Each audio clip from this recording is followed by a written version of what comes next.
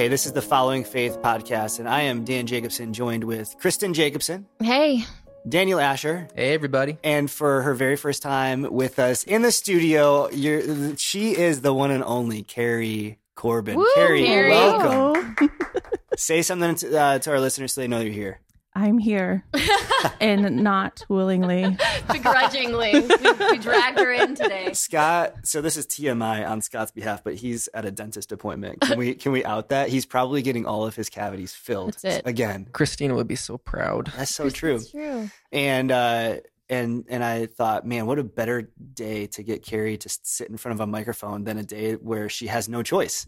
And we are so grateful. I had a choice, but I then found out later I didn't. Yeah, no, it's okay. Carrie, everybody knows who you are around our campus. You direct our kids ministry.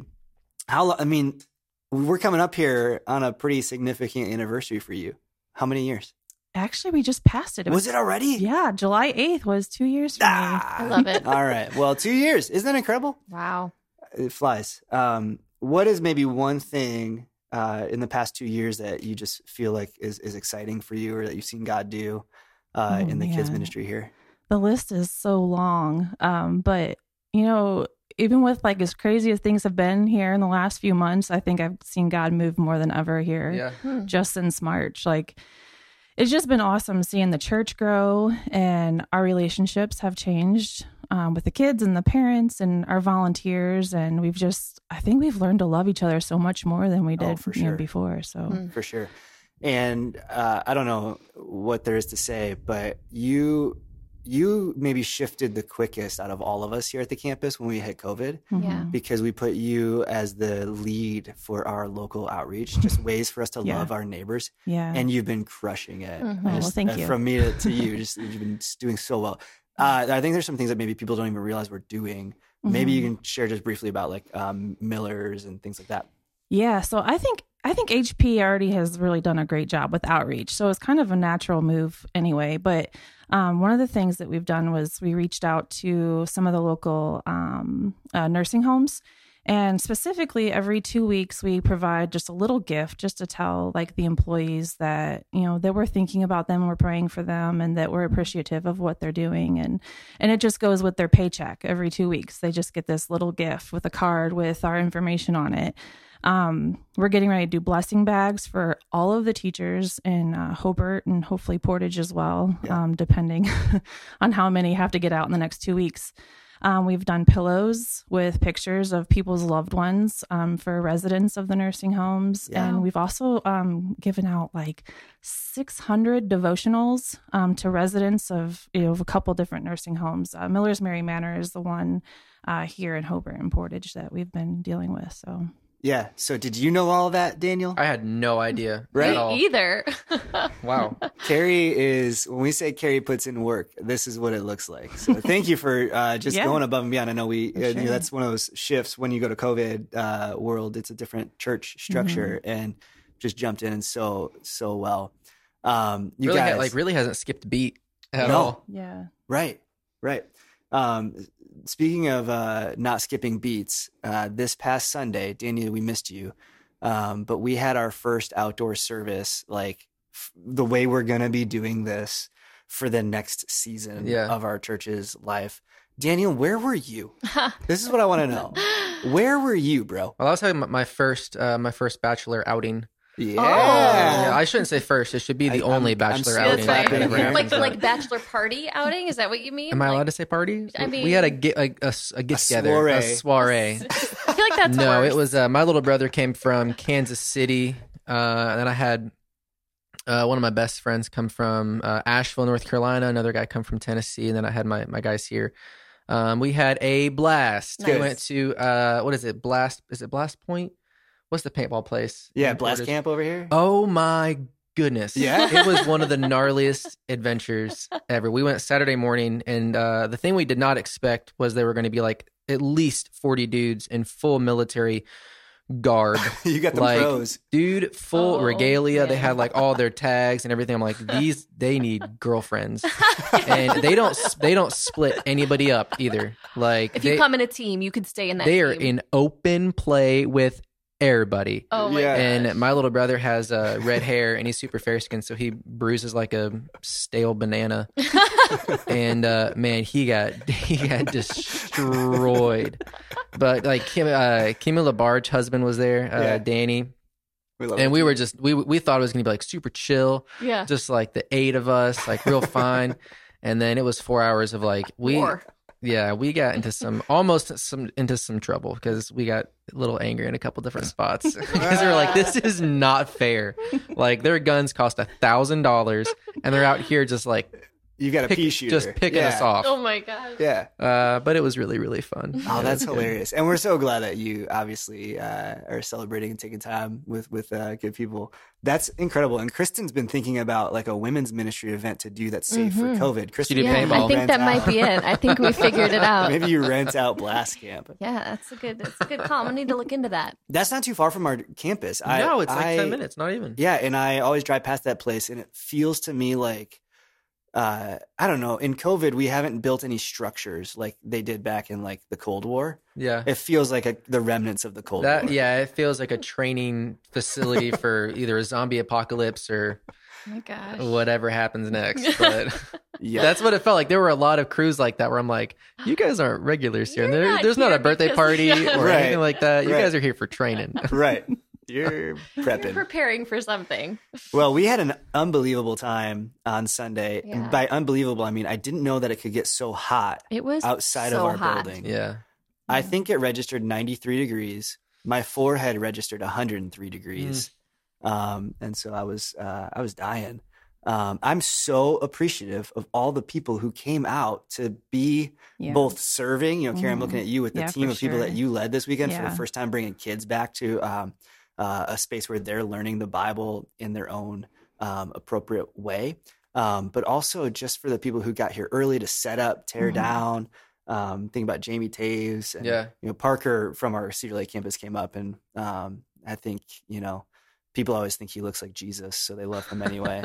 But he I was have sweating. a couple friends that call him Smiley. Yeah. They're Smiley? like, "Who's that worship guy that's always smiling?" Tell my And kids that's- refer to him too. He's the best. Yeah. Big shout out for him because he was actually with us the whole.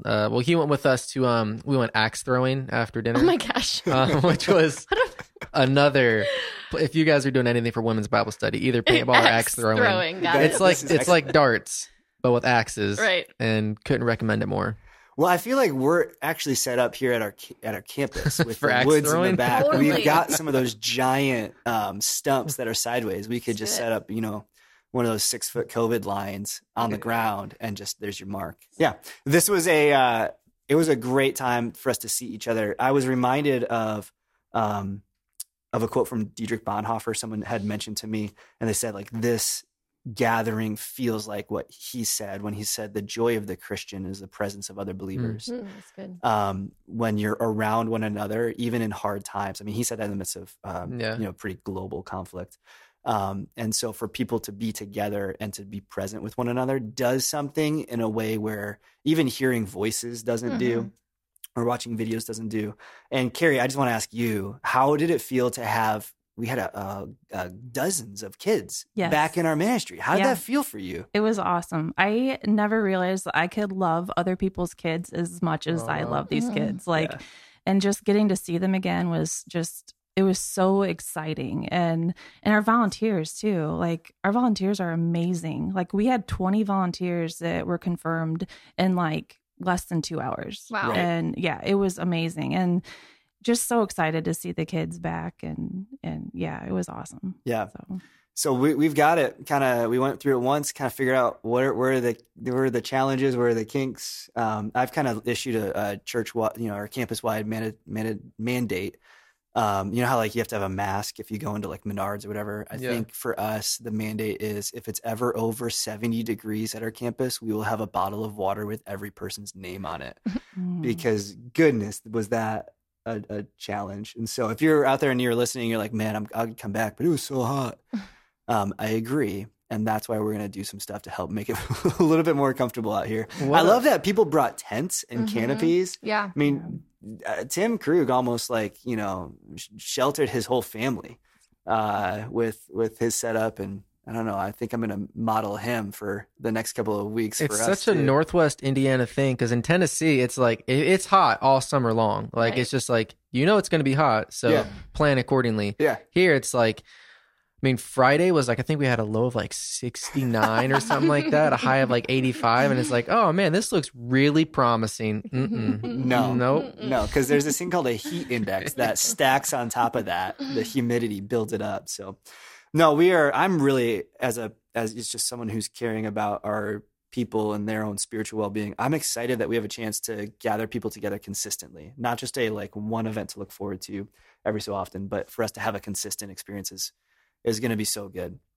And in the future, we're going to try and figure out how to get more kids into that space. And I think parents should know if you don't mind sending your kid to a space where they can be loved on and around some of their other friends in the most protective way possible. Maybe Carrie, you could share with us what are some of the steps that we're taking just to help kids be safe when they're out there? Yeah. So when the kids check in, they bring a towel and they bring Like a beach towel. Yeah, like a beach towel. Yeah. And then their water bottle, of course. And then when they go into the tent, which this past Sunday, we had them all in one space. Yeah. Now we've kind of got that down. Now this week, we're going to try to separate them out a little bit more in their own tents, based on age. But so when they get into the tent, then we have volunteers who help them to kind of separate themselves a little bit, just to kind of, we're not really able to do the 6-foot thing, but we're doing the best that we can, a little bit of space between all of them. So, yeah, no, it's super appreciated. I know many parents had a great experience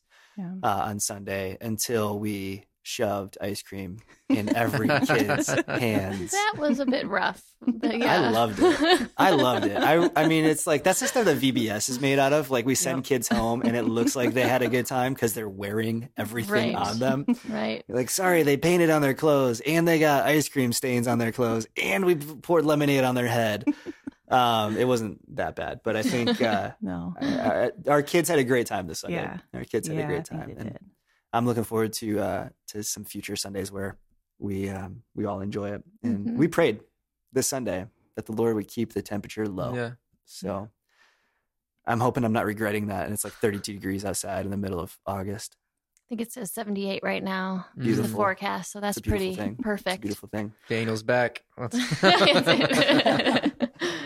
Hey, one of the things that we've been trying to promote here on the Following Faith podcast is how to understand your faith in a more robust way. And one of the things that Scott has been helping us think through is how do we talk about our faith?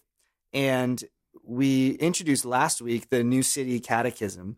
And the first question we talked about last week, you can go back and listen to it, was what is our only hope as Christians in life and death?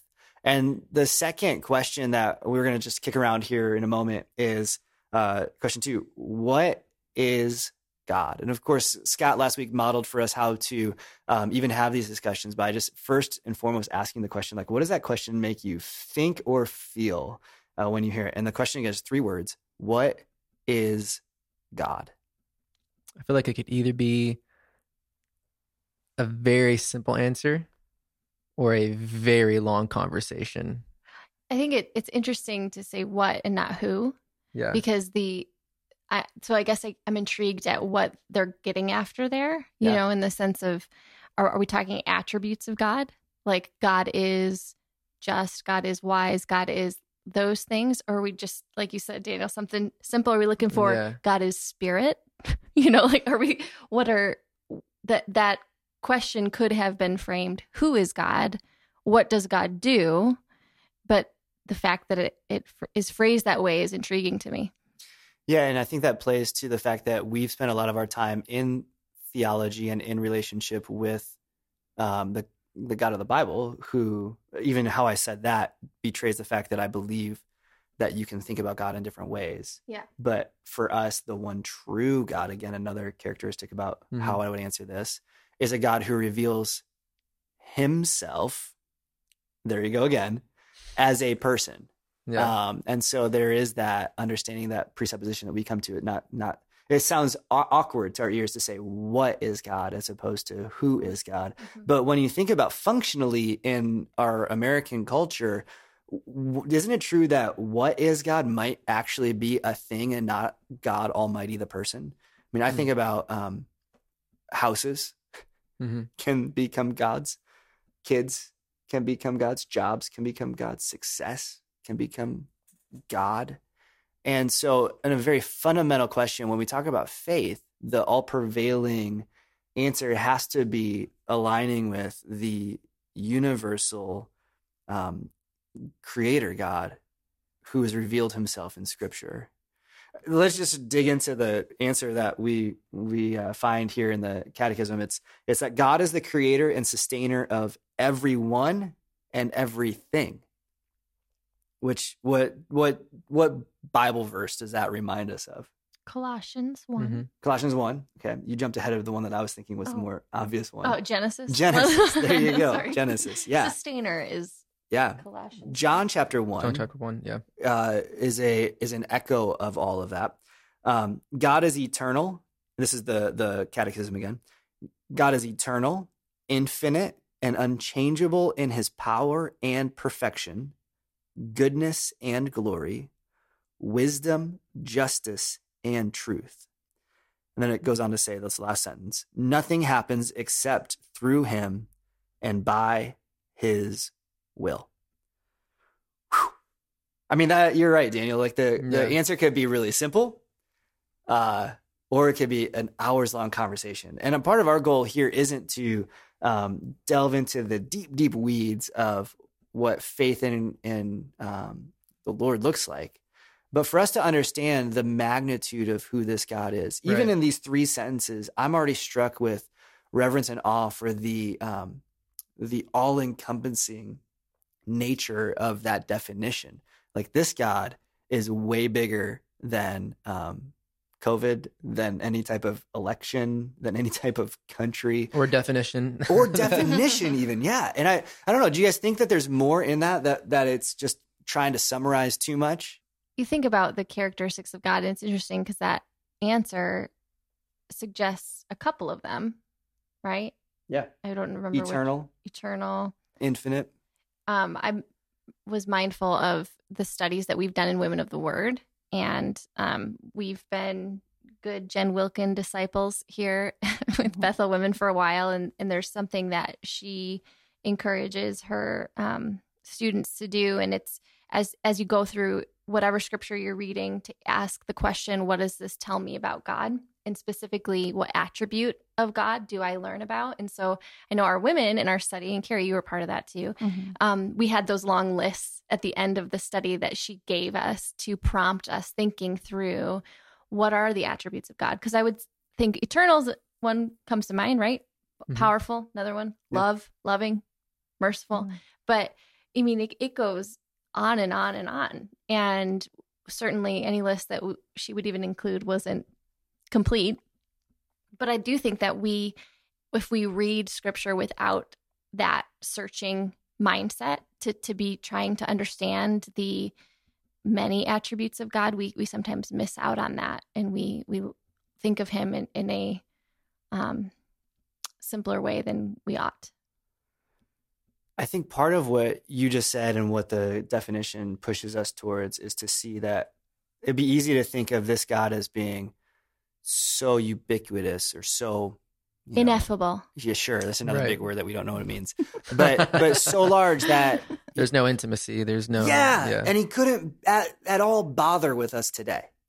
But to see that in the definition, that I'll read it again, he is eternal, infinite, and unchangeable in his power and perfection, goodness and glory, wisdom, justice, and truth. To think of what we need today in my own heart, my desire to see something in this world is wisdom and justice and truth. I think you can turn the TV to whatever channel you want to, and turn the radio to whatever channel you want to, and even podcasts to whatever channel you want to, and hear someone's wisdom, someone's justice, and someone's truth. And for us to know that the unchanging wisdom, justice, and truth of God is accessible to us today pushes me to want to know this God even more, and to surrender my own wisdom, justice, and truth to whatever would be told of me of this God? Further questions are going to push us into the story of the gospel and how Jesus is all wise, all truth, and obviously the culmination of God's justice. But it's a big, big topic. Yeah, and I think there's something in that definition too that points to the qualities of God that are, there's a word for it, a theological word that is escaping me at the moment, but the ones that, attributes of God that we can emulate, and then attributes of God that we can't.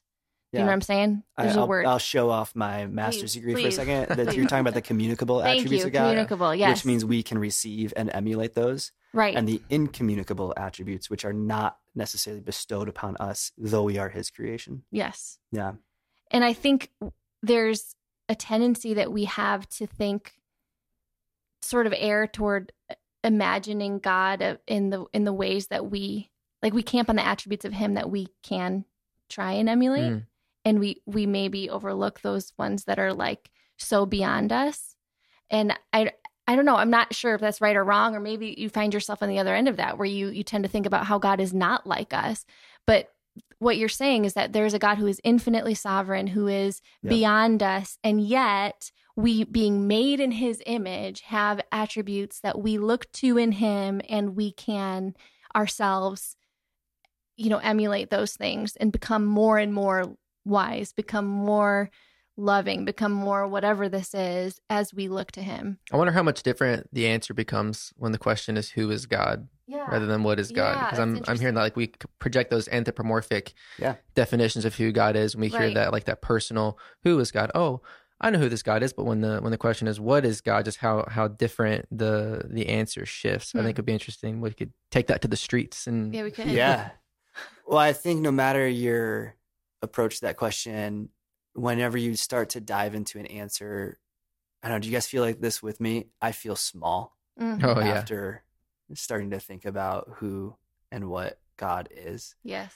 And so I think there's a beauty in even asking the question, and in the way that the setup is for it to be question number 2 of the whole catechism, right? These are questions that help new believers know their faith. It's a beautiful thing for us to feel small, because in that we grow in our humility.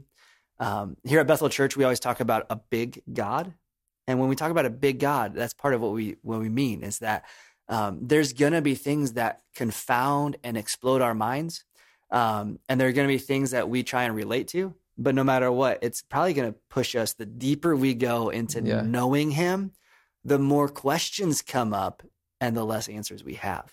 And so there's a beautiful mystery that these questions push us towards. Guys, that was a deep conversation that went from paintball and axe throwing to the very fundamental essence of who God is. But I appreciate just the moment. I know you at home listening or, in a car or out for a walk. I know these are questions that maybe you wouldn't normally ask today, but because you tuned in, you had a chance to think a little deeper about your faith and about the God that you love. Can I plug a book real quick? Please. About the attributes of God that I think is excellent. And sorry, it's going to sound like I'm obsessed with Jen Wilkin, but she wrote 2 books. One is about the communicable attributes of God, and one is about the incommunicable.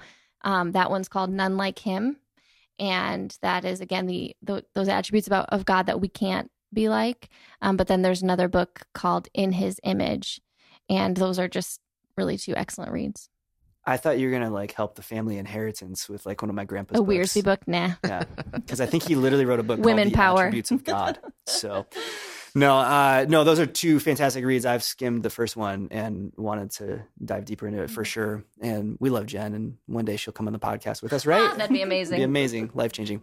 Hey, until next time, we're about to set up an interview here, but we hope that just tuning in today is going to help you follow Jesus a little bit further in your own walk. We will see you next time.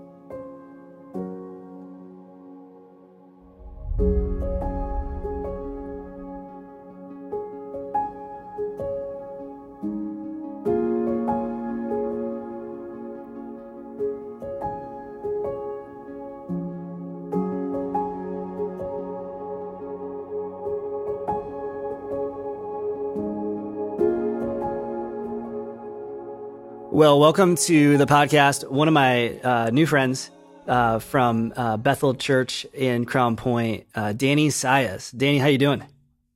Doing good, man. Thanks for being on the show, man. Maybe you can share with people a little bit about what you do at Bethel. I am a pastoral resident, and my pastoral residency is with an emphasis on Spanish ministry and community outreach. Fantastic. Now, our listeners already can tell there's a reason that you're a pastoral resident for Hispanic ministries. Where are you from, man? Give us like some of the quick bio. Quick thing. Chilean father. I went to Ecuador. Fell in love with Ecuador and an Ecuadorian girl. So got married. So I was born in Ecuador. Grew up around the indigenous communities in Ecuador. In the mountains in the Andes region. And then after that, we moved. When I was about 10 years old, we moved to the Galapagos Islands, and until I graduated high school. Bro, I don't think I've ever known that you lived in the Galapagos Islands.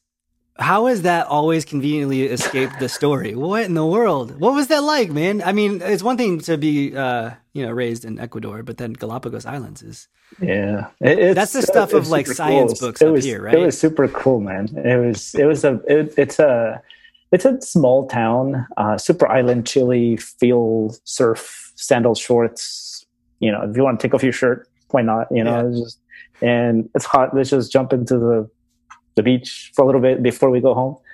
It sounds after awful. Work. That's kind of, and at the same time, people worked really, really, really hard on tourism, which was the biggest thing.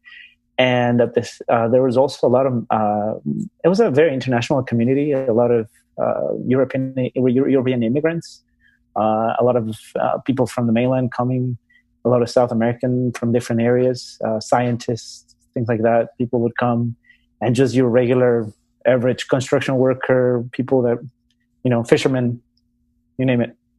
Do you think that some of your extensive like cross-cultural training in life has come from that experience? Oh, for sure, man. For sure. Yeah. Like you're the textbook, we call them chameleons, like a cultural chameleon, like can fit in with whomever and kind of knows the lingo, knows how to like hang out with certain types of people. No matter where you are, you feel like you can connect with people. I really admire that about you. And the Galapagos Islands might have something to do with that. Thanks, man. I try. It is not hard to put yourself in the shoes of other people, try to kind of find something to relate to, but you got to do it, and it's, it's part of my identity. It's part of who I am. And sometimes it could have been a little bit difficult to kind of say like, where are you from? You're like, Sure. Because your dad's Chilean. Time, your mom is Ecuadorian. Yeah. As someone who grew up in Ecuador, did that ever cause any identity like questions for you, or did you always identify like in the Latin American community? I'm not sure how that would work. Yeah, no, definitely, because I didn't have I don't have a strong Ecuadorian accent. So there's two main strong Ecuadorian accents. One is like very tropical from the lowlands. One is very indigenous. Kind of lazy on the words, and so I didn't have a strong of either one. And so people, when I would go to one place, people were like, "Oh, you're from there." I'm like, "No, you're from there." And, so that was a little bit like that. But I've honestly, and if we're talking, we're both Christians, but like Jesus has become, heaven, Jesus, and all that has become like such. And it's not easy, but I strive to make that my main soul identity. Because otherwise I'll go crazy, Yeah, absolutely. Well, maybe we should come back into that thought. I think that's a really good one. I'd love to chase that down. Mm-hmm. I know if I can give some quick, way, if I can fill in your story very quickly here. You were a pastor for the Seventh-day Adventist Church, very prominent where you lived, and you pastored in South America with the Seventh-day Adventist. And you met your wife, Amy, delightful, moved up here to get married, right? And then pastored locally in Northwest Indiana for a while. Mm-hmm. Some exciting news for you and Amy. I don't want to blow the surprise, but you want to share that? For sure. Yeah. We're with child. We're with child. I love it, man. I love that you said we're. That's such a pro dad tip and husband tip. Like, I know your wife's doing all the heavy lifting right now, but to be united with her in that, man, good for you, man. When's the due date? September 20 something. Okay. This looks bad already. Coming up. Yeah. We are also very excited for you guys to become parents. I know you're going to be an unbelievable dad. This kid's going to be super spoiled. But what I want to talk to you about is about some of your theological journey that you've been on for a while. You pastored a Seventh-day Adventist church here in Winfield. And tell us a little bit about some of the journey you took to becoming able to confidently say, this is no longer my theology, and I believe the Bible a different way. How did that go for you? Mm-hmm. Well, it had to do directly with the doctrine of righteousness by faith. Sure. That's what did it. And try to just learn the doctrine of salvation. And then that's within the framework of the Seventh-day Adventist system of beliefs. And it's there is if I'm not mistaken, is belief number 8 or something like that, among the 28 fundamental beliefs that they have. But it's never become to them the main driving overarching theme of this is the gospel and this is what we're all about. It's never, and that's never true of them, either in their preaching or their theology or nothing. There's other things. And so when a friend of mine was having some doctrinal difficulties with fanatics in his church, with hardcore, Adventist fanatics in his church in Ecuador, in Quito, he comes up to me and says, like, hey, I've been dealing with these people and I'm trying to study this thing. And so righteousness by faith, I was like, oh yeah, we believe that. Yeah, for sure. And he's like, no, dude, but this is like the main thing. Like it's like, if you either have this, and if you don't have this right, there's like, you're done. And so so I was like, okay, yeah, sure. Let's study this. And so he's my best friend, we just started like going over, and I was like, oh yeah, I get it. Yeah, it's good. So, but that piqued my curiosity. He had a change, like the veil was removed from his eyes. Sure. Yeah. Like him. A very visible, emotional, spiritual, mental 180. For sure. For him, it had been that, but for Amy and myself, we were dating at this point. And so what we did was, he piqued my curiosity very much. So I was like, okay, this is cool. I like it. I want to dig more into this. And yeah, we say we're about this, but I know that this is not really it. I know that we're not making it central. And so, we're not making the main thing. And so I said, well, who do we go for to read about this? And I was like, oh yeah, in history, Martin Luther. He's like the main dude, and he's always, he's kind of an accepted, theologian guy in the if you know one thing about Martin Luther, the the 95 Theses, or the doctrine of justification by faith alone. So I went up and dug in a little document that's called the Preface to Romans. Yes. By Martin Luther is a document written in 1524. Right. Quite a few years after the 1517 thesis. And so as he wrote that, his theology was more developed, more solid, less, less, I guess the Roman Catholic. Less Catholic for sure. He had been kind of emerging in Protestantism. Sure. And so that little article, and of all things, he goes into all the terms that he says, when Paul says grace, this is what he means. When Paul said in Romans, when Paul says faith, this is what he means. And, I was reading grace, law. And, by the way, and so I found the document and I said, Amy, let's read this tonight on our call. Cause we would dating, in distance, so on a Skype call. Yeah, you were doing a long distance thing. What a romantic date that you could have for her. I'm sure that was like incredible. Okay, that's why I love my wife so much. Hey, if you can't read the introduction to Romans by Martin Luther on a date, you're doing it wrong. Yeah, that was our date. So we started reading, and of all things, it wasn't grace, it wasn't faith, it wasn't all that, but it was the law. Yeah. The definition of the law is like this paragraph is just this much, but it literally, it just nailed us. And we're like, there's no way we can't be saved. There's no way we can do this. I mean, hold on, unless grace, right? Unless this is all Jesus, unless it's literally before, during, and after my life, like all throughout, for my present, past, and future, it's got to be all Jesus' sacrifice, all of the cross, his completed work, and nothing that I'm doing right now or my law keeping, because that's big on Seventh-day Adventism, the law keeping and the Sabbath and all that. And so that we were both blown away. Was it in a sense where you finally realized that the life and death and resurrection of Jesus had a purpose? Was perhaps Jesus just a moral example for you that you're following? Because be like Christ, he showed us the way. And yet if you take Luther's form of justification by faith, seeing Romans that way, you're going to realize that Jesus came as Romans 3 tells us, so that God might be just in punishing wrath, and the justifier, he might make many come to him. In that work of Christ, the righteousness of God has now been made known. All that stuff has started to make sense. Yeah, of course.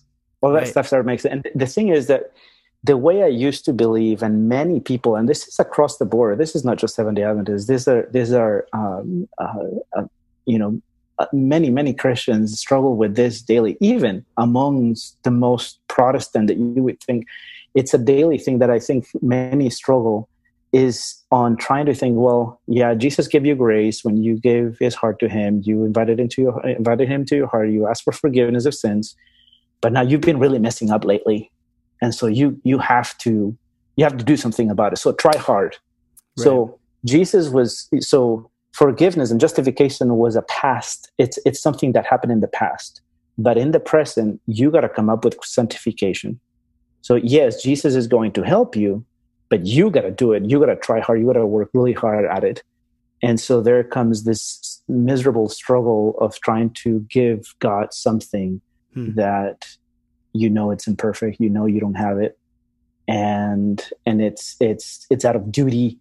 It's dreading. You're dreading it. It's horrible. It's not pleasurable. Right. So things like how John, I think it was. Is it John Owen? No, the writer of Amazing Grace, when he says, John Newton, our duty and our pleasure, though opposite before, since we have seen his beauty, are set apart no more. Yeah. So that was so real for us. Like, okay, now I am pleased to serve him, to be holy, to do his will. Is not a duty, is not because I already have him, and I'm not losing him. Yeah, and he's not letting me go. It's like knowing that you've got a hole in your bucket and that there's water trying to be held in there, and coming to Christ to get a Band-Aid. And for a while it works. And if you think that it's up to you to keep the bucket filled, eventually that Band-Aid's going to wear off and the hole's going to come back, and you're going to try and keep putting water in it, but thinking it's up to you to plug that hole. Only to realize that Christ has done it all for you. You get to just enjoy what you have. Yeah. Why do you think, maybe this is the wrong question to ask, but in your experience, you talk about this drudgery and this duty and this inability to, keep perfect the law, to be a good person, and to, even you're a pastor, right? So to be a righteous person, a noble person who people could follow. You hear grace, right? And grace, not just the moment you believe, but grace today, grace tomorrow, grace, the ever-present song of the Christian. And what did that do in your heart? I mean, how did that really change your life? Well, it definitely brought a lot of feelings of repentance, of being like, oh my goodness, I began to see a few people that have told me about it, and I was like, oh yeah, have kind of shared some things. Or I remember listening to, one time watching on TV, I think it had to be one of these I can't remember, one of these well-known preachers from here from the United States. I remember listening, and he kept going like, the blood of Jesus can do this, the blood of Jesus can accomplish this, the blood of Jesus, the blood of Jesus. And it was like this sermon. And I remember that sermon, I was like, oh my goodness. And I was like, that's so simple. I'm like, this guy had to be more appealing. Like, it's just so simple. and so all these things, I was like, God, forgive me for seeing your grace and your power and your blood so without the regard, without the all encompassing and all empowering thing that it is. Like, it's just and so little by little it helped me to go over my beliefs, that beliefs that I held as a Seventh-day Adventist church member and as a Seventh-day Adventist believer, as a pastor. And I was like, then if this is true, then how can this be true? Hold on a second. And I dug in like crazy. I went back and studied and things, and I went to the pioneers of the Seventh-day Adventist Church and different things, just tracing who did they read, why did they write these things, what was happening in the United States during this time, what was happening, Second Great Revival, what was happening, and all that stuff. It was just there was nothing good behind it. And I was like, okay, I'm getting rid of this belief, getting rid of this belief, getting rid of this. And so if this is, then this cannot be true.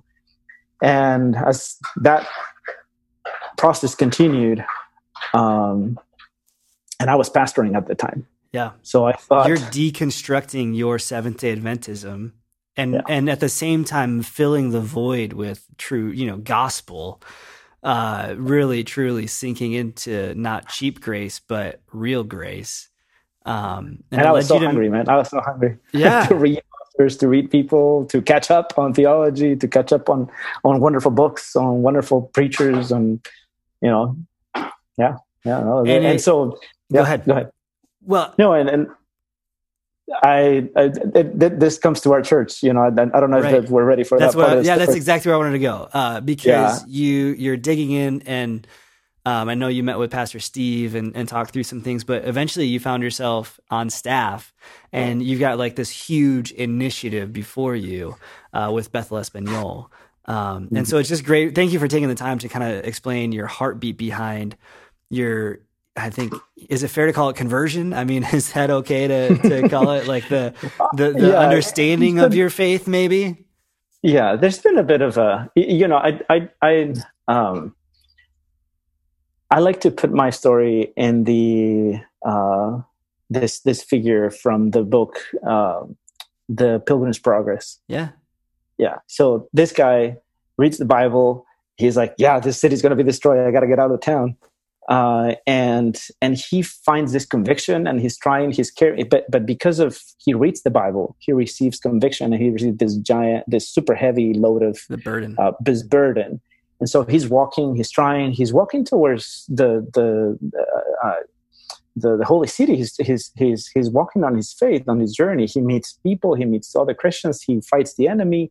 He's on this journey, but the burden doesn't fully come out until he gets to the cross. He has his Bible, he carries it all the time, but it doesn't fully come out until it doesn't come off until it's. And so I truly, with all my heart, told the Lord at 17 years old, Lord, come into my life. I don't ever leave me. I don't want to leave you, and don't ever. It was a prayer of very God-centered prayer. Probably one of the few God-centered prayers I had prayed probably at that age. But I said, Lord, don't leave me, because I don't have it in me. So, and I remember praying that, but this other major theological change happened when I was, 2014. So I was, 30, 32, 30, 31, 32. Yeah. Yeah. And that's such a great, I think faith, we have faith before we have understanding, right? There's something about the way God works that we don't walk into faith and then know everything. And there's revelation that takes place even on a progressive scale for the Christian. that your story definitely is lining up with. Talk to us today about what you're working on here at Bethel. Yeah.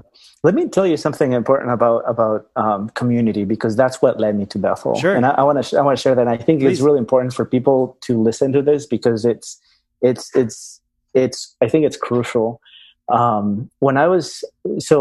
My friend says, my friend Mark, my best friend, who I had been walking with him, and he got fired for preaching Romans 8, Sure. and he was a professor. He's a Greek professor down in Ecuador. And so he says, Danny, you're going to make it out of the Adventist church. You know that, right? It's like, oh yeah, I know. I'm just preaching Jesus where he has put me, as long as I can hold it, and then we'll see what happens. He's like, yeah, I know, but you have to get connected with people who believe like you do. You need to get connected. So it's like, talk to people, talk to friends, talk to other pastors, and see if they can. You need to be shepherded, you need to be mentored, and find somebody. Like, and I was like, and so I went online. I was like, I love this website called the Gospel Coalition, and church directory. Here's one.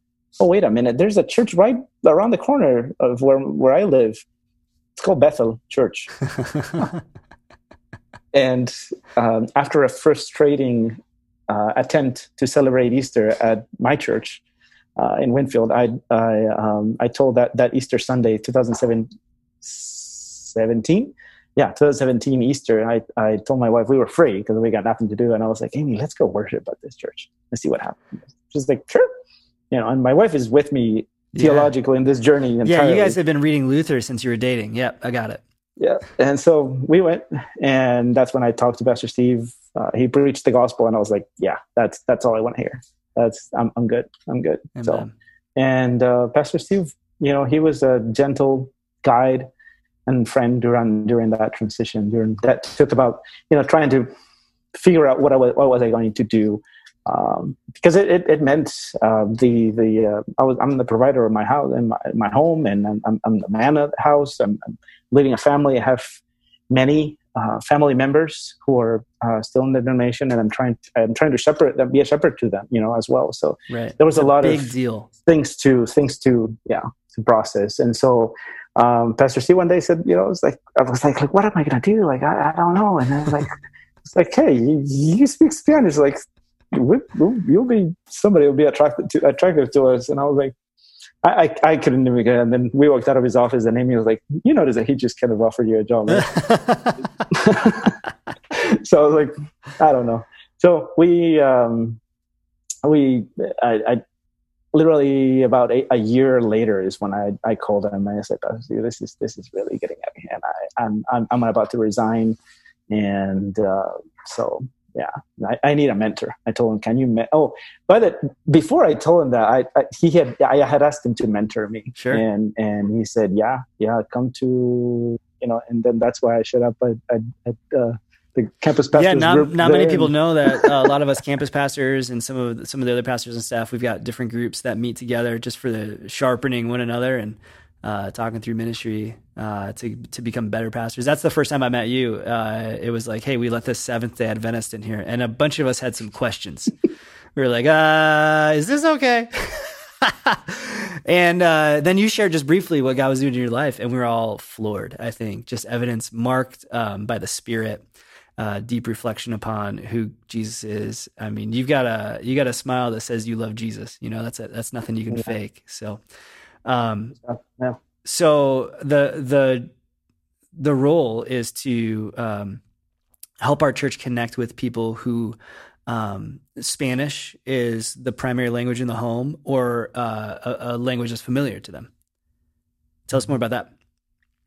Yeah, there is Latinos, Hispanics are the biggest immigration group and fastest growing minority in the United States. And Northwest Indiana is not. It's not alien to that reality. In fact, the most Hispanic, among the top 10 towns of Indiana, 4 are in Northwest Indiana. Right. Among the top. So we have, East Chicago, Hammond, Maryville, Lake Station by percentage is very much. Portage is close there, Highland. I mean, and so it only makes sense and to reach out to them. And so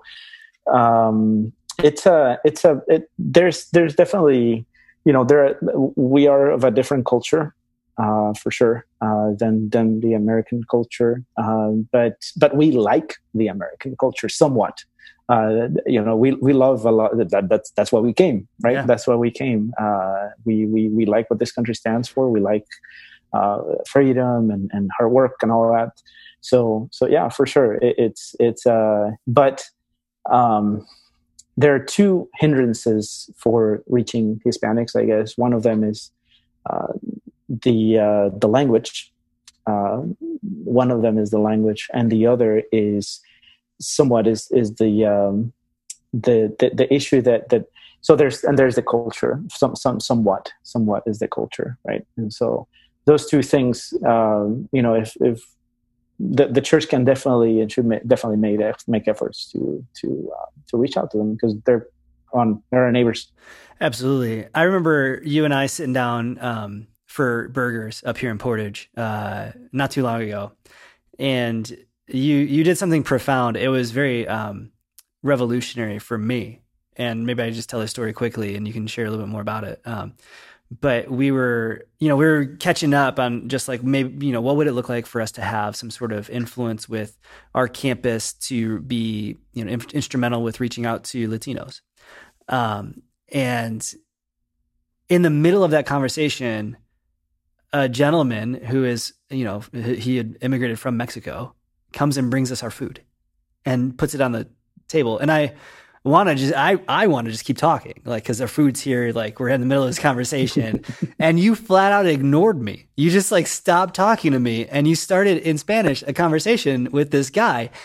And I was like, oh, he's going to talk to this guy. Okay, great. And it went on for like, 4 or 5 minutes. And, do you remember what you said after me? Do you remember this moment? I don't know what you're thinking about. I don't know. You said, you said, hey, if you ever see, someone who's obviously not from America, and you just ask them where they're from, it'll make their day. Do you remember saying that? Yeah. You're like, just talk to him. Just talk to him. For you. And then you went on to say, for you, someone who's the majority culture, someone who's an American, you're obviously an American. You hold power, is what you said. You said you hold the ability to help this person feel like, ooh, someone from the country that I now belong to feels like they've made me feel like I belong. That was so powerful. That was an incredibly powerful moment that I had, shamefully gone so long in my life without realizing, just the little things you can do to help people who are not from here actually feel like their home is their home. Do you want to say more about that? I just think you have such an interesting, just helpful perspective to shed light on a blind spot that many of us have.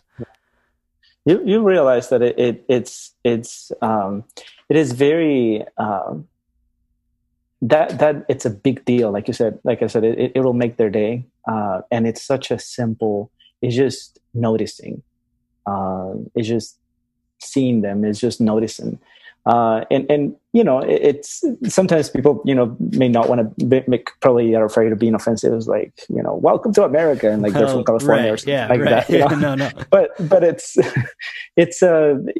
I sensed the accent. And so I was like, hey, they don't get us, and so, but it's it's sort of celebrating, looking at it as like, yeah, tell me more about it. I want to know. And so it makes people feel noticed, part of, and I am privileged.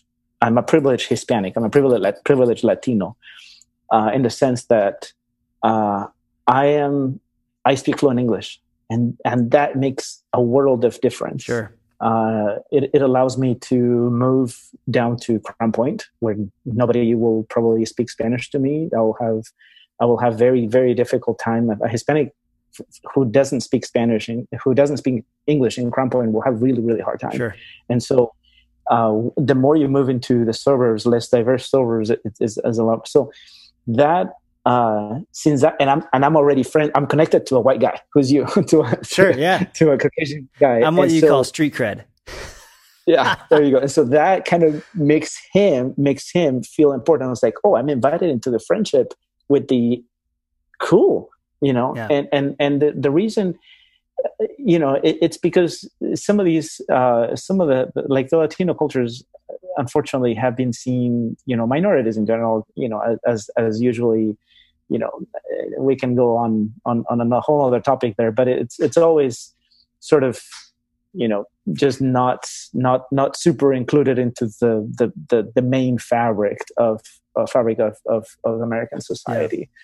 Yeah. So yeah, there's so much you can do. They're ready for you to talk. They're ready to make friends. I think that question is so profound, from just an ice breaking moment as well as a like value moment. You asked the question, where are you from? And you asked it in Spanish, de donde eres. And that obviously helped him know, like, we're going to speak a language that you feel comfortable with and feels like home to you, right? I mean, a Hispanic speaking Spanish in a foreign land to someone else speaking Spanish in a foreign land feels like home. Like, there's just this moment where it brings you back. It's like when an American goes abroad and they can pick out English in the midst of whatever they're in, because you just feel like home. Oh yeah, you see American tourists making friends all the time. Yeah. Oh, you're from Tennessee or whatever. Yeah. And so what was crazy in this moment, this guy had been in America for, I think, like 25 years, and he still wanted to talk about where he was from. And I think then for all of us, there's this backstory to our life that validates us as humans. Especially for, you had said, part of my identity is not necessarily the whole Ecuadorian, Chilean, even, being a Spanish speaker, but it's Christ and, the heavenly promise that I have before me. That's the city that I belong to. But there's also this, where are you from moment. And the gospel, what I love about the gospel is it validates all of us come from somewhere. And what's good for us to recognize in our humanity is that we all have backstories. And one of the easiest ways, I think, to show that we care about one another is to say, hey, tell me your story. It may not be the whole story, but like, give us a little bit of your story. Because we get pictures and glimpses of different life when we hear each other's stories, which is so rich, so rich. Go ahead.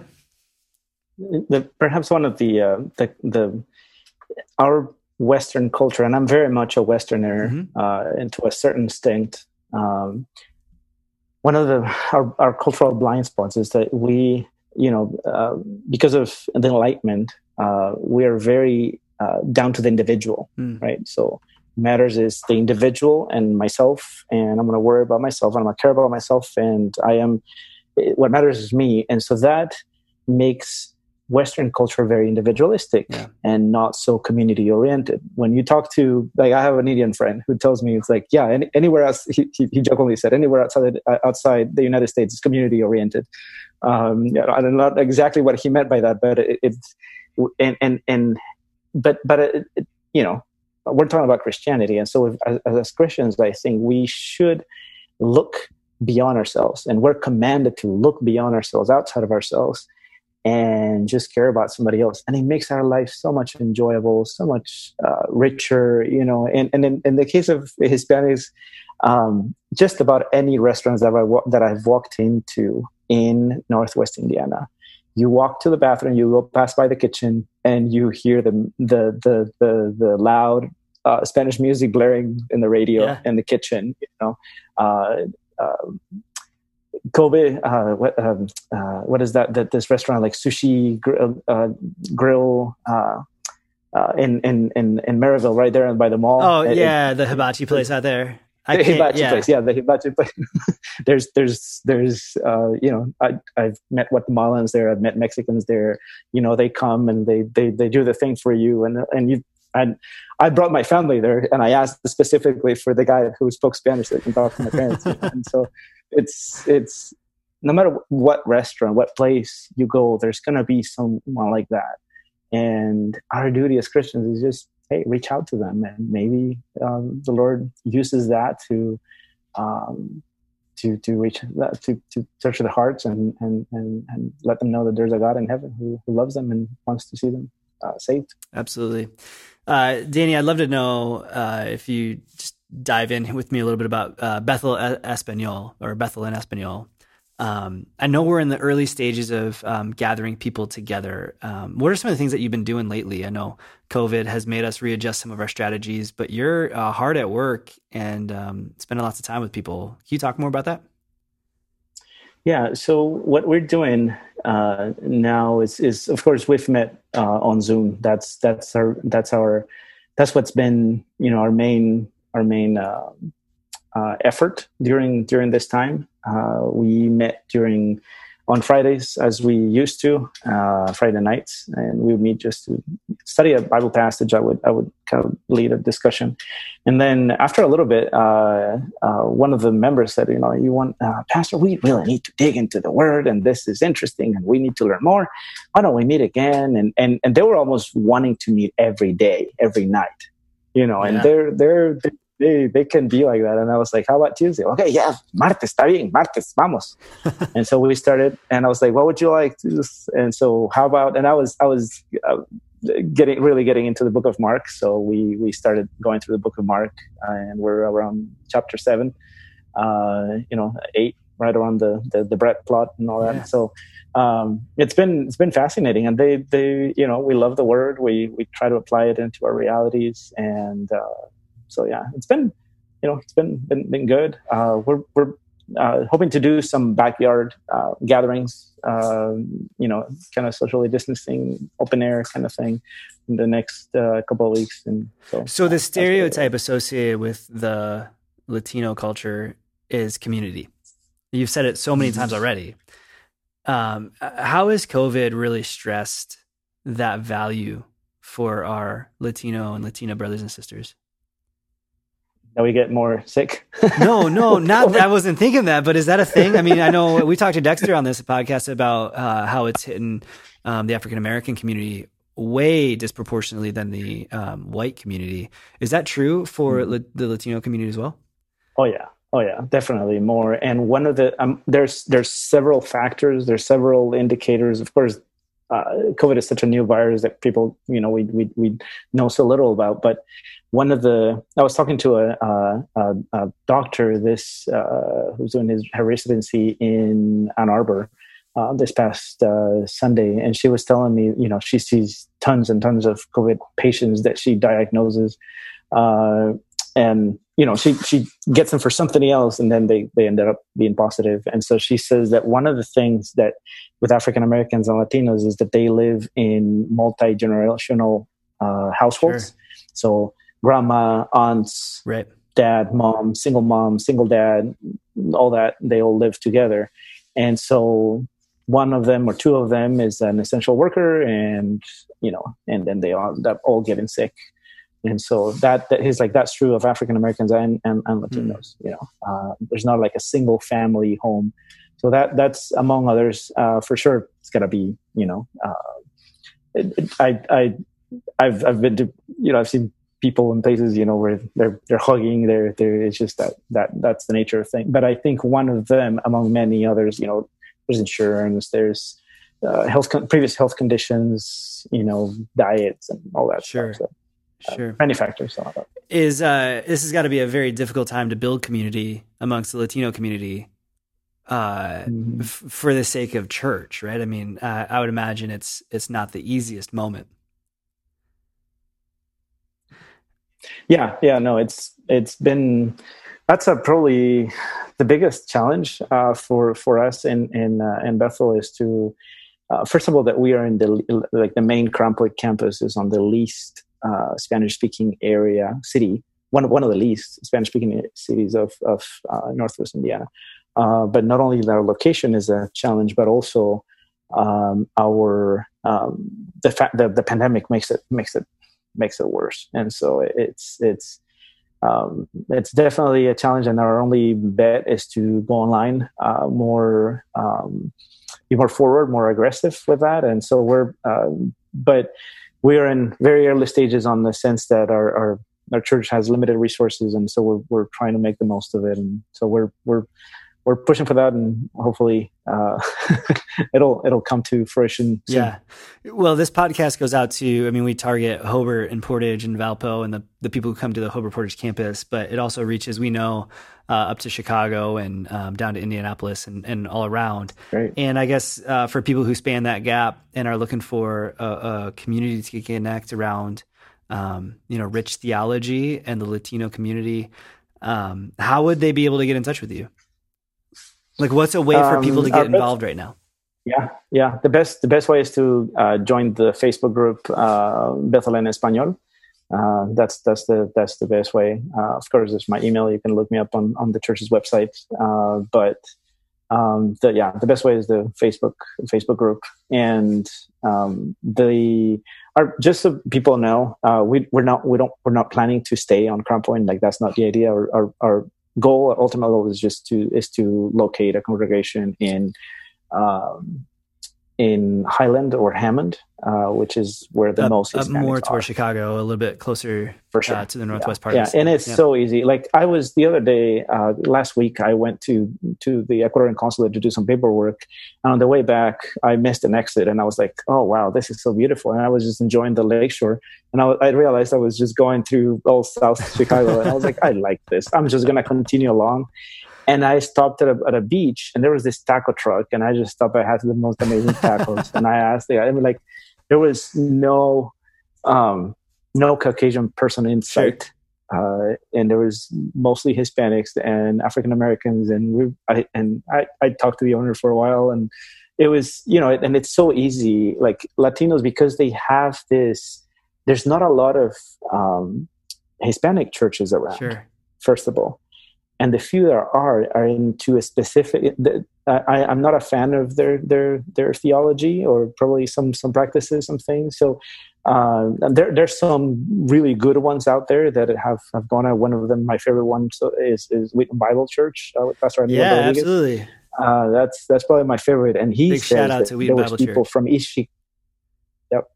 East Chicago. He had a family that drove a van full of people for a year to his church. Because they loved. I love Hannibal. So Hannibal's a friend. Hannibal and I wouldn't call us tight, but we're friendly. And Hannibal, if you're listening, we're going to open a church, and all those people are come to Danny Size's church. So sorry, Hannibal. Sorry, that's aggressive, but if Hannibal heard it, he would laugh at that. So I want to throw that out there for our listeners. I've learned so much from him and from his ministry just by looking him online. To me, it's like listening to Tim Keller in Espanol, something like that. I mean, he does it so good. I mean, he's like, this is the word of God. And like, we love that guy. And very humble and helpful. Who are some other people around the country that you've been talking to, Danny? Cause this is something I love about you. You're just a networker, a ferocious networker. And you got connected with Tim Keller somehow, and with just a bunch of these people who are offering your wisdom, or their wisdom to you, and our church is benefiting from that. I mean, how have you been doing that? I just looked online as much as possible. I spend months in my little office just looking online. Different Spanish websites, and when I saw a website that had it para español or español here, the word español somewhere, I knew, okay, these guys are serious. Sure. I'm gonna click here. I'm gonna dig here. What do they have? I'm gonna look. Do they preach in the Bible in expositionally? Do they do it? But what's their doctrine? What are they doing? And so that's how I came to Bible. That's why I came to other people. And so I just digging around. I talked to an incredible church in Iowa. The guy in a little town called Muscatine. Yeah. And it's just this Baptist church and this guy, I met them on a retreat that I went with people from New Life, and they invited me in. And so I went there, and the guy, he's big, tall, white guy. He spoke Spanish, and he's like, yeah, I was in Ecuador for 3 years. Like the Marxist protesters threw rocks at me because I was a Yankee. If you don't have that story, you're not legit. Yeah. Yeah. And then guess what? He's like, and 3 weeks later, they saw me play basketball, and I toured playing basketball for their team for the next 3 months. I love it. I love it. So he played basketball with us. Like I dunked on them, and so they was like, "Why don't you come play for us?" And so he witnessed to them, and he's an amazing guy. He then later went to Costa Rica, and then he became a senior pastor here in Iowa. And so he's like, "Okay, I have some Hispanics here. There's a group of about 10. I'm going to call my best friend from Costa Rica to come here." And this Costa Rican guy came, and he brought him with his family and everything. He worked like crazy to get him a work visa. A guy with 2 master's degree got denied so many times. Yeah. Finally made it. And his congregation has got about, last time I checked, was about 150 people in Spanish, and he has about 2,000 English. And he not only has English, Spanish, but he also has a Liberian refugee church congregation. Wow. And so you can walk into that church like a mall, because it's an old Walmart, I think. And so, like the 3 things, and they all do events together and stuff, and amazing. So learning from those guys, just digging, also Faith Church, the guy from Faith Church in Lafayette also spent about an hour with me on the phone, telling me about the realities of Hispanics and things like that. That church has always been so helpful to us as well. Danny, I don't want to say too much about this because we could lose track of really what's helpful, but why do you think it's helpful for churches to make sure that ministry to Latinos isn't just some secondary initiative? You know what I mean? That you don't just do the church and then also on the side have a Spanish ministry. Do you think that is helpful to Latinos? Do you think that's hurtful to Latinos? Is there a better way?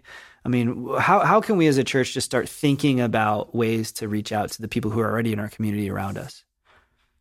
Mm-hmm. I think of the word discipleship. So when you make disciples, what is discipleship, right? It's when we were making disciples, it's reproducing, it's making believers is getting, believers who are reproducing themselves into other people with life on life type of experiences, right? And they're learning how to be Christians like that. And so how can we be Christians how can we disciple the Hispanic community if they're like completely separate from us? Right. That makes no sense. Like that doesn't fulfill the word of being disciples, discipleship.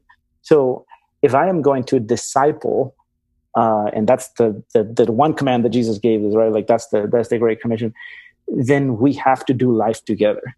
We have to do life together. So, and what does that mean? In American context, it might be having coffee together. In Mexican Latino culture, will be going to their quinceañera and going to their birthday and not just showing up for 15 minutes, half an hour, and staying there the good 2 hours, eating all the food, all the tacos, all the food. I ate 6 tacos a couple of weeks ago, like seriously, with my neighbors, 6 tacos, and I was like, oh, yeah. And I ate them, and they were so yummy, and oh my gosh. So you just have to invest your time, but it's going out there, putting yourself out there, keeping your circle of relationships of friends open. Yeah. And this is so crucial for us to learn here in Northwest Indiana. I've met other Caucasian people who are out of state, and I kind of shared a little bit how it was difficult. It's difficult to start relationships with here in Northwest Indiana in general. And one of the things they mentioned was that it was people here have many generations, and so they always have commitments with friends, family, grandpa, my aunt, my cousin, my this, my that, and so it's hard to belong. Yeah, great point. Right. And you can't blame them for that awesome family oriented culture, and it's beautiful. But at the same time, you have to be aware. Okay, but I'm also commanded to disciple non-believers and to embrace other people and to love my neighbor, who is not just my mom or dad or cousin. So that needs to remain open. So I guess that's to a personal level, to a family level, that's how we can, I guess. I think that cuts straight to the heart of understanding our own context and our own culture. You know, everybody has a culture, whether you see it or not. You can be a fish that is blind to the water you're swimming in, but whatever your water you're swimming in, that's your culture. And part of, in America, some of the conversations we're having now around race are really just culture revealers for a lot of people that don't understand it. What you just said was so helpful for me to be reminded, because I do have family that's not so far away and we spend a lot of time with them. And to even be reminded that a call to love your neighbor is not just a call to go help them when their tree falls down, but to be intentional about building relationships with them. Danny, thanks for the time here on the podcast. I am so grateful for you, brother, as a friend, as a fellow pastor. I'm excited and prayerful for how the Lord's going to use you, particularly you, the gifts that you have to help reach so many people here in Northwest Indiana. And so again, if people want to get connected with Bethel en Español, you can go to Facebook and search Bethel N-E-N Español and get connected with the community. Danny, we're going to be praying for you and Amy over these next couple of weeks, more for her than for you, but also that the Lord be prepping you, man. Fatherhood, I know you're going to do, it's going to look good on you, man. So thank you. And we're praying for you, and we're so grateful for you, man. Hey, thank you so much for this conversation and your ministry, Dan. We appreciate you very much. You bet, brother. We'll see you. Man, isn't Danny just the coolest? I sincerely love that guy, and I'm excited for what the Lord's doing in his life and as he leads Bethel en Español. We said it a few times in our discussion, but you can connect with him by going to Facebook and finding Bethel en Español. Danny is also working on a new podcast, too. We didn't have a chance to get into it here in this discussion, but it's coming out in the near future. He'll be doing daily devotional podcasts like we've done here on our channel. We call them New Every Morning. When those drop, we'll make sure to let you know. And as long as you're over on Facebook, feel free to like us at the Following Faith Pod. And hey, if you have someone you think we need to talk to hear their story or a question that you want us to answer, feel free to drop it in the comments on our Facebook page. Also, if you found these conversations helpful, you can help us by rating and reviewing us on iTunes or wherever it is that you're listening, as well as hitting that subscribe button in your podcast player to make sure you always get fresh content. Finally, if you're ever in Northwest Indiana on a Sunday, we'd love to meet you. Coming out to a service and say hi. You can find out our service times at bethelweb.org. But currently, right now, we're meeting outdoors in the rest of the warm season here in Northwest Indiana, however long that might be, at 10:15 in the morning here in Hobart. Hey, I hope our time together today helps you follow Jesus further.